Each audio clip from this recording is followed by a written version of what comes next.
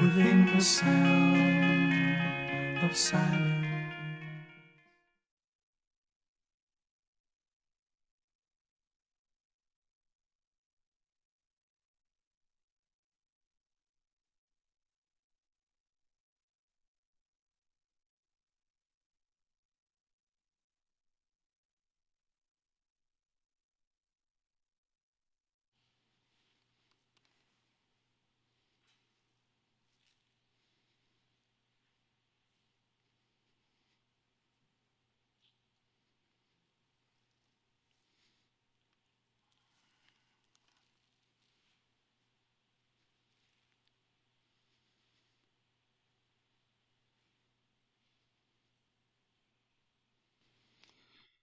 Good morning, Cedar Creek Church. I am glad to see you this morning. And this was probably the part of the sermon that I was more nervous about than anything else because it was silence. And we don't like silence, if truth be known. Our lives are going at such a rapid pace that for things to slow down and for us to get quiet is hard. I'll just tell you. I kidded with the guys in the media booth and the sound booth this morning and told them I didn't know how long I'd be able to go because it's hard for me to be quiet and for me to be still. Part of it is you're probably wondering, looking up here thinking, why is he just standing there? Why isn't he preaching? Does he not have anything to say? So some of it might have been that, but the reality is it's just awkward when things are silent. It becomes really awkward when things are silent, when we feel like the God who loves us, the God who created us, the God who cares about us, when he's silent. And it seems like we're pouring out our heart to him, we're crying out to him, and we need and yearning so much for him to speak to us, but he seems silent. And one of the things we're doing over these 3 weeks over this sermon series is just looking at some of the reasons why it is that God might be silent. And again, this is not an exhaustive list at all. There could be many, many reasons why it is that he's silent. But the reality is at times it can feel like that. And I would probably say looking out across this worship center, there are many of you that may be right there right now that would just say, Danny, I'm just not hearing from God. I'm pouring out my heart, but he's not responding. And today we're going to look at a second thing that could be a reason that God is silent. And I want to be careful when I talk about this because I don't think this is the only reason that God can be silent. I'll also tell you this is not a fun topic to talk about today. This is a hard topic to talk about today. And the topic we're going to talk about is, why is God silent, or why is it that God's silent in my life? Is it due to my need for repentance? Is there something in my life that has cut off God's ability to speak to me? And this is a really, really big deal. And my prayer is that you don't get upset and you don't get mad, you don't get angry, you don't shut me out at any point, but you just simply ask yourself, could this be a reason why God's angry with me? Now let me show you for just a second how important this is. Over in Psalm chapter 66, verse 18, the psalmist really makes quite a declaration here that I believe has tremendous truth to it. And I want you to listen to this. He says this, if I had not confessed the sin in my life, and listen to this phrase, the Lord would not have listened. Wow, did you hear that? Listen to that again. If I had not confessed the sin in my life, the Lord would not have listened. So could it be today that we could say the same thing? God, you're not listening. God, I don't feel like you're talking back to me because there's sin in my life. And if that's you today, my prayer, my hope is that this is an encouraging message to you and that you pick up and you move forward. I pray for the rest of us, it would just be a warning sign, a caution to us to make sure that we're continually confessing, continually bringing that sin before God, making sure that that sin in no way, shape, or form is what's breaking that communication with God. So that'll give you an idea of where we're going today. So let's just jump right in with point one. And as it relates to this whole idea of God being silent, our stubbornness could be one of those reasons. Our stubbornness, and you'll see that in the first blank that you've got in your outline there. And I'm going to read out of Psalm 32. I'm going to read verses 3 and 4 in point number 1. I'm going to come back up to verses 1 and 2 for the second point. I know that I'm not crazy. There's a reason I'm doing it this way. So let's just look at verses 3 and 4 and see what they say. God's word says this, when I refused to confess my sin, my body wasted away, and I groaned all day long. Day and night, your hand of discipline was heavy on me. My strength evaporated like water in the summer heat. And I want to take a few minutes and pack this apart and unpack this as it relates to stubbornness. And I hate to tell you this morning. I hope I'm not going to burst your bubble, but we are a stubborn people, okay? We get set in our ways, And short sometimes of a miracle, we continue to do what we want to do, the way we want to do it, when we want to do it, how we want to do it. We are just stubborn about so many different things. And we're even stubborn about what we're talking about today, and that is confessing our sin, as we're going to see in just a minute. I want to start off just looking at that first phrase in verse 3 that says, refuse to confess. And I want to talk just for a brief moment about the meaning of that, because this is pretty important. That word refused simply means to not comply or be unwilling to do something. So when you and I refuse to do something, it's simply we're saying, hey, I'm not going to comply to that, or I'm unwilling to do what you've asked me to do. And that's what that means. The other word that I want you to see is the word confess. And what confess means is to conceal, to keep quiet, to be deaf. Or that means our unconfession means that we conceal something, we keep quiet. And I love that last one, the whole idea of to be deaf to it. We just kind of put it away and don't hear and don't allow God to do in us what we want to do, what we need to do toward Him. So really what I'm saying is you and I at times can be unwilling to speak and to admit the sin in our life. If we're really, really honest, that's what it boils down to, that we're unwilling to commit, hey, I've sinned against God and there's something in my life that is not right. And I started thinking about that for a minute. I went back to a childhood experience.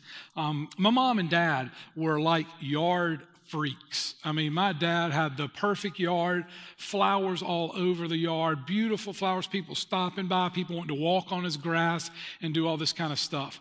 But one thing in particular I'll remember about growing up is we had our basketball court at home. It wasn't a real big court, big enough to play 2-on-2. But around that basketball court on two sides of it were flowers. And beautiful, beautiful flowers. And you can kind of see where I'm going. Basketball and basketballs and flowers and teenage or kids at that point, they don't go very well together. So my mom always told us, hey, if you mess up my flowers, just tell me you messed them up. Most of the time it's going to be okay, just be careful. So I knew what the rules were. But at times when I would lose the ball into the flower bed and they would crush the flowers, I would pick the ball out of the flower bed, and instead of just going in and telling Mom, I would try to straighten up the branches on the flowers so that she wouldn't know that they had been broken. Well, as you can imagine, after a day or so, it was pretty obvious when they started withering and dying that the basketball had hit them. So Mom would always bring us outside. Guys, who is breaking my flowers?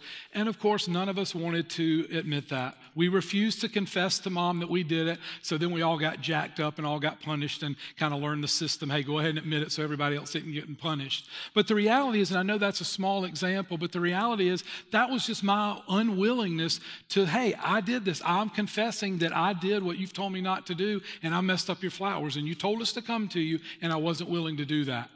On a much greater scale than that, I need you to understand, in a much more serious way, God is saying to us, confess your sin to me. Don't continue to conceal it. Don't continue to hide it. Confess your sin to me.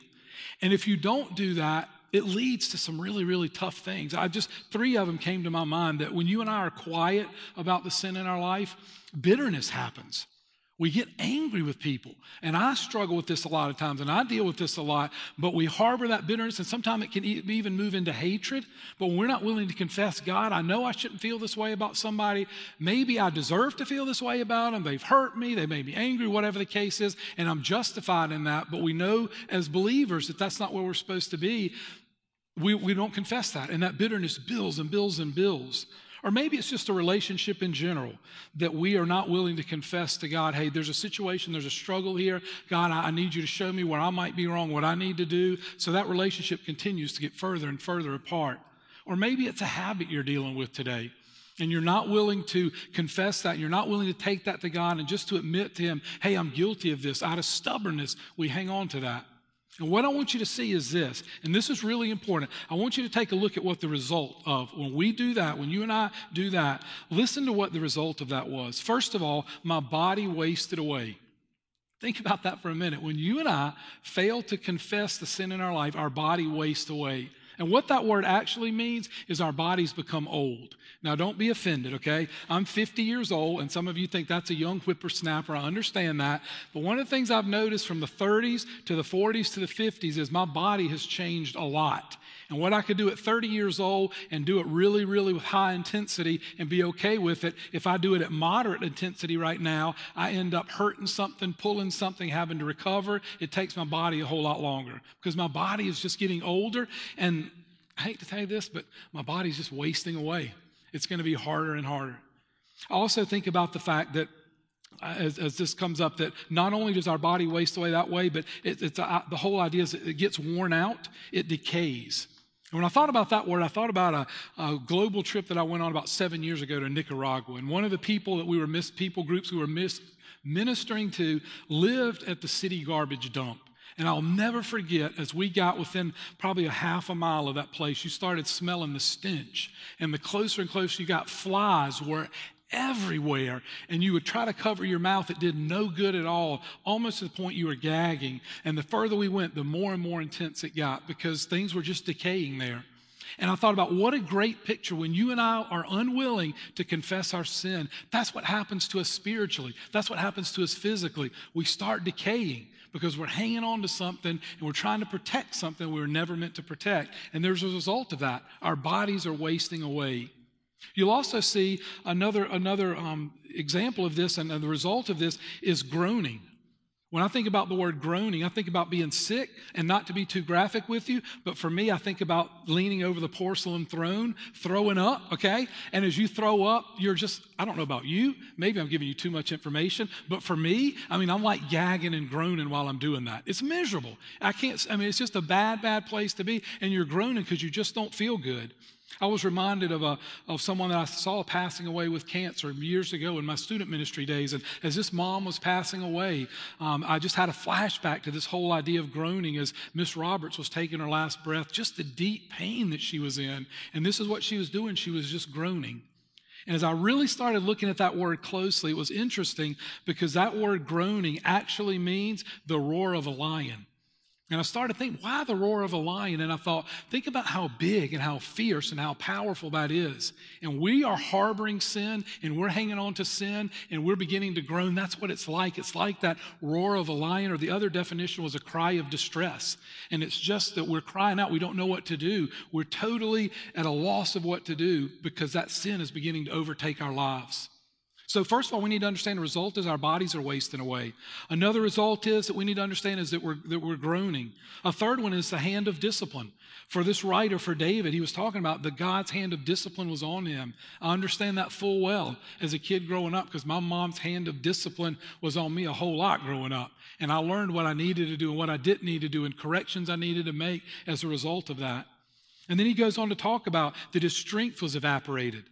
What a great picture it was evaporated. That word actually means to be drained or to be changed for the worse. So what David was saying is that because he was hiding this sin in his life was being changed for the worse. It was getting worse and worse and worse off because he was holding on to that sin and harboring it.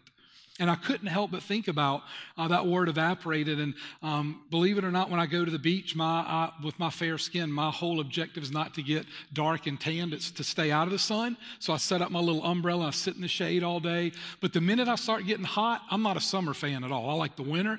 Then I want to go to the pool and jump in. And then I shoot back out and sit there. And for about 2 minutes, I enjoy the cool until the water starts evaporating off my body. And then all of a sudden I start getting hot again and I start getting anxious again. I want to get back in the pool. And I think that's what can happen for us is that once we allow that sin to stay in our life, it begins to just take everything out of us. And it begins to evaporate the things God wants to be there. It begins to take those away because we're harboring and we're holding on to that sin. So the first thing I need you to understand as it relates to this whole idea of God's quietness maybe being related to the sin that's in our life and something we need to repent of is that we're stubborn. And we need to confess that sin. Number two, you need to understand this, that we need to understand God's desire. We need to understand God's desire. We know we're stubborn, and we know there's consequences to our stubbornness. So what now? Well, we're getting ready to find out. And what you need to realize today is this, that God has a passion and a desire for things to be different in your life. He does not want you to stay in that place of your body wasting away, of you groaning, of you having to deal with his hand of discipline or with your strength being evaporated. He doesn't want you to stay there. God has a plan and God has an incredible purpose for each of our lives. So what is that? Let's look at verses 1 and 2, and you'll see a little bit about what that is. Verse 1, David says this, Oh, what joy for those whose disobedience is forgiven, whose sin is put out of sight. Yes, what joy for those whose record the Lord has cleared of guilt, whose lives are lived in complete honesty. Man, what a powerful verse. Listen closely. Let's kind of pick that apart. What's God's desire? First of all, that our disobedience be forgiven. Listen to me for a second. Some of you are in a place right now and you feel like you are so far away from God, there's no way He could love you, there's no way He could forgive you, there's no way He could give you a second chance. And what I'm simply telling you this morning, not from Danny Wilson speaking, but what I'm telling you from the Bible, from God's Word, what He's telling us is His passion and His desire is simply to forgive your disobedience. But He's going to need you to do something. We'll talk about that in a minute. But you need to know that's what He wants to do. He wants to lift that thing. He wants to move it away from you. He wants to remove the guilt. He even wants to remove the penalty for that. And He's done that through Jesus Christ. But it's that important to Him that He forgive you. And that's what His passion and His desire is. Sin is a big, big deal to God. Sometimes we want to minimize it, but we've got to stop and remind ourselves that sin is what sent Jesus Christ to the cross. So that little sin that we like to talk about that's not that big a deal, it's a big deal to God because Jesus Christ had to die for that sin. So this is big. We offend God and we hurt God often with our sin. Think about yourself for just a minute. When someone hurts or angers you, are you not offended by that? Do you not want them to come back and say to you, hey, I'm sorry for what I've done. I shouldn't have done that to you. Yes, we get angry when somebody offends us and we get hurt. That's exactly what happens with God. He's heartbroken when those things happen. The second thing you'll see there, a second desire of His, is that our sin be out of sight. That our sin be out of sight. I started thinking about that, and really a crazy illustration came to mind. So if you're a highway patrolman or a police officer, don't get offended when I tell you this, because I really don't mean anything by it at all. But when I'm driving down Whiskey Road or down the interstate and I see a highway patrolman or a police officer come in behind me, all of a sudden I just freak out and I just think, what have I done? He's getting ready to pull me. Am I going too fast? Did I forget to use my turn signal? Why in the world is this guy coming in behind me? And so I'm paranoid and I'm constantly watching him thinking, is he going to turn there? Is he going to turn there? Is he going to come around me? I want him to get out from behind me because I want him out of sight, because when he's behind me, it scares me. And one of the things in kind of a crazy way I want to say to you is this. I think that's probably how God is when it comes to sin in our life. He wants it out. It paranoids Him. He knows it can hurt us. He knows that it can do damage to us, and He wants that sin out of our life, out of sight. It's hard to move on and get away from hurt that sin causes whenever we're harboring it, we're hanging on to it. And God wants us to release that. And God's desire is that we would release that and that it would be out of sight and that it would be out of our life totally. Then He goes on to a third thing here, and He says that our record would be cleared of guilt. This one's cool to me, that our record would be cleared of guilt. You know, truth be known, it's a horrible feeling when you're guilty and you know it, okay? When you are guilty and you know you've done something wrong, that is an absolutely horrible place to be because you feel it and you feel guilty over what you've done. Been there many, many times, and I'll probably continue to go there. But the reality is that is not a fun place to be. I remember, I think I was 12, 13 years old, my brother and I started playing some golf. Well, when you first start playing golf, you probably understand that you lose a lot of golf balls.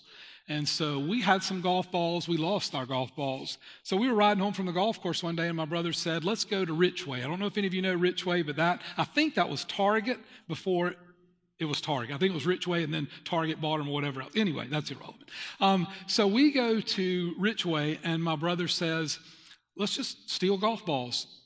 Well, your campus pastor at that point in his life decided, we got to play golf. We got to learn how to play golf. We need golf balls.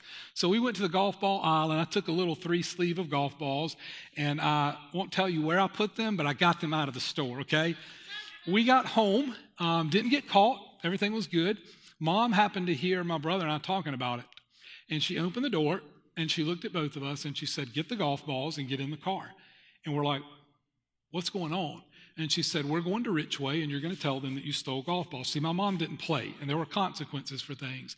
And probably at 12 or 13 years old, I'm sure I was weeping in the car. Mom, they're going to lock us up in jail. Mom, they're going to prosecute us. Mom, this is going to go on our record. I could hear myself now. But the reality is we had to go back to Richway and find the manager of that store and basically say to him, sir, we stole these golf balls from you. Now, thankfully, I'm going to tell you the rest of the story so you don't worry about it and worry about my record or anything else. He forgave us. days. We were not pressed charged. There were no charges pressed against us, but we learned a valuable lesson that day for sure.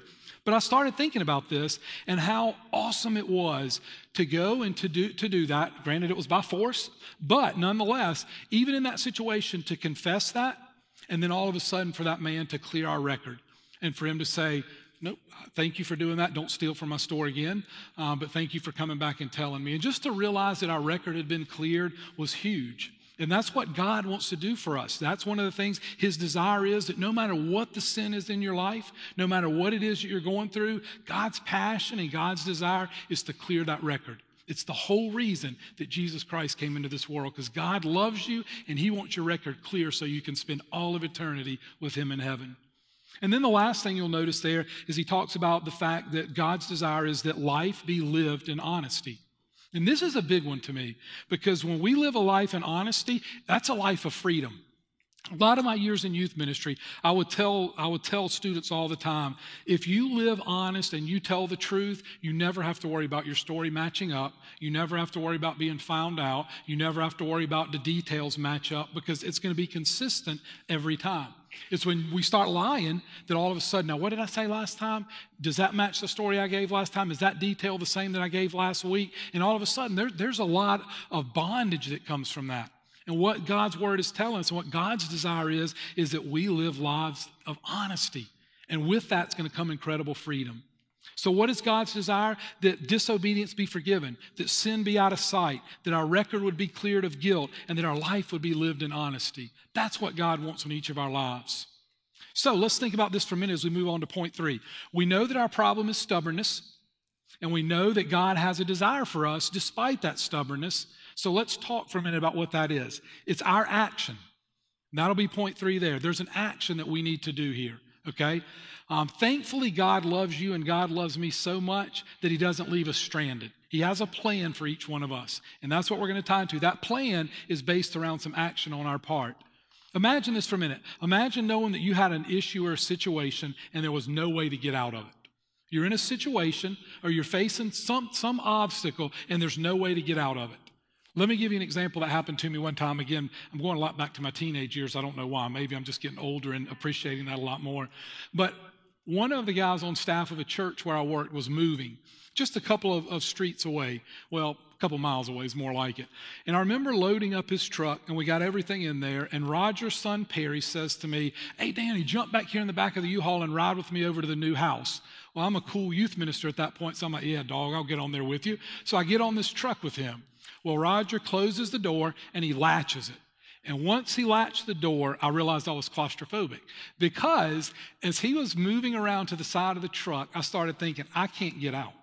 I'm stuck in this truck, and I'm dependent upon somebody else to get me out of it. So I started banging on that truck as hard as I could, telling Roger, "You better come let me out. I'm going to put a hole in the side of this truck." I was kicking the side of that thing. And if you're claustrophobic, you know what I'm talking about. When you get in that situation, you'll about do anything to get out of it. And that's what I was doing. I was trying to get out of that, and I was trying to get out of that situation. And it was horrible in that moment. There was nothing else worse in my life than I've got to get out of this truck or I'm going to die in here.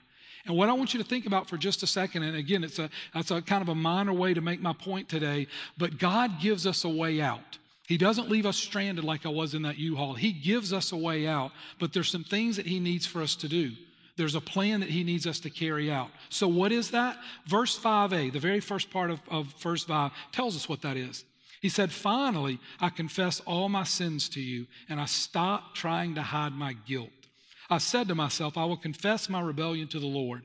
And I'm going to stop reading right there. I want us to look real briefly at what those things were. First of all, I think it's interesting that David said, "Finally."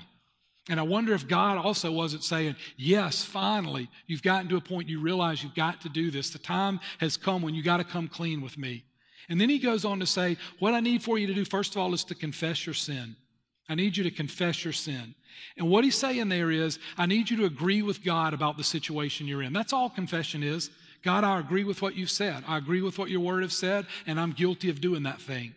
If I put it in 2019 terms, we need to own it. We need to own our sin and quit blaming everybody else and quit making excuses. We need to own the sin that's in our life and be willing to say, yes, I did that. When somebody hurts us, we want them to own it, and we need to be willing to own it on our own. when it comes to God and our relationship with Him. We need to quit hiding it. We need to quit concealing it. We need to keep trying to cover it up and be quiet. We need to own the sin that's in our life and confess it, even if we're not sorry. And you say, Danny, what are you talking about? Here's what I'm talking about. One of the things I know from time to time is things will come into my life. Probably the one I've struggled with some here lately is, I've told you this before, but I just love to eat. I love it. Last week I was on vacation. And I knew that I was making progress and losing some weight. But unfortunately, when I was on vacation, my diet, my healthy eating went out the window as well. And I know this is God's temple. I understand that. I'm supposed to be taking care of it. And last week, I'm kind of telling you this hindsight, but I really didn't feel bad for eating the candy I ate, the sweets I ate, the bread I ate. I just loved doing it. It was just good, and I was loving indulging myself and doing things I wasn't supposed to do. But here's the reality. What I needed to do was to own up, and I needed to say, hey, God, I need to take care of my body. I don't need to be eating like this. Now, I didn't, and I'm telling you, I'm confessing that to you. But even if there's sin in your life that you're not sorry for right now, you need to pray and ask God, God, would you move me to a place of feeling remorse for this? Would you move me to a place of feeling guilty about this? Would you move me to a place of getting this out of my life? Because I know it's not something that you want me to be involved in or something you want me to be doing. So the first thing we got to do is to be willing to confess our sin. A second thing is stop hiding guilt. Tells us that right in Scripture. We've got to stop hiding the guilt. And what he's talking about here is the blame that you experience because of an offense. It's the blame that you've experienced because of an offense you've committed. That's the guilt we're talking about here. And here's the deal. You know you're guilty, and God knows you're guilty. So why in the world we play this game of not wanting to admit that, I don't know, but I do it just like you do, and we don't want to do that. But God says, no, you got to stop hiding it. When I read this, I kind of got a chuckle. I know right now some of the schools are selling World's Finest chocolate, and that kind of just took a flashback to me to Boy Scouts, and they would give us these, I think this is how they still do it, 30 bars of World's Finest chocolate. You broke them in half. There were 15 bars on each side.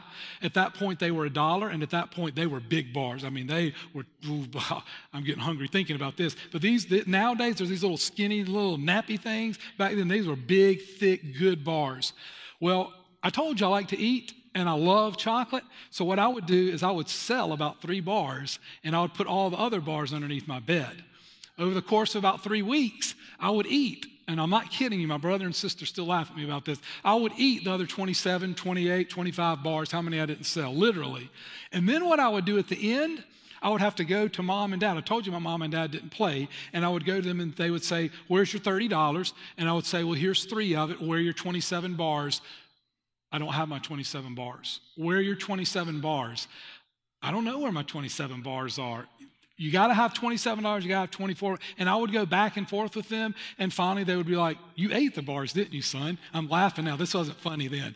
And they covered for me, but I had to pay them back for all those bars I'd eaten.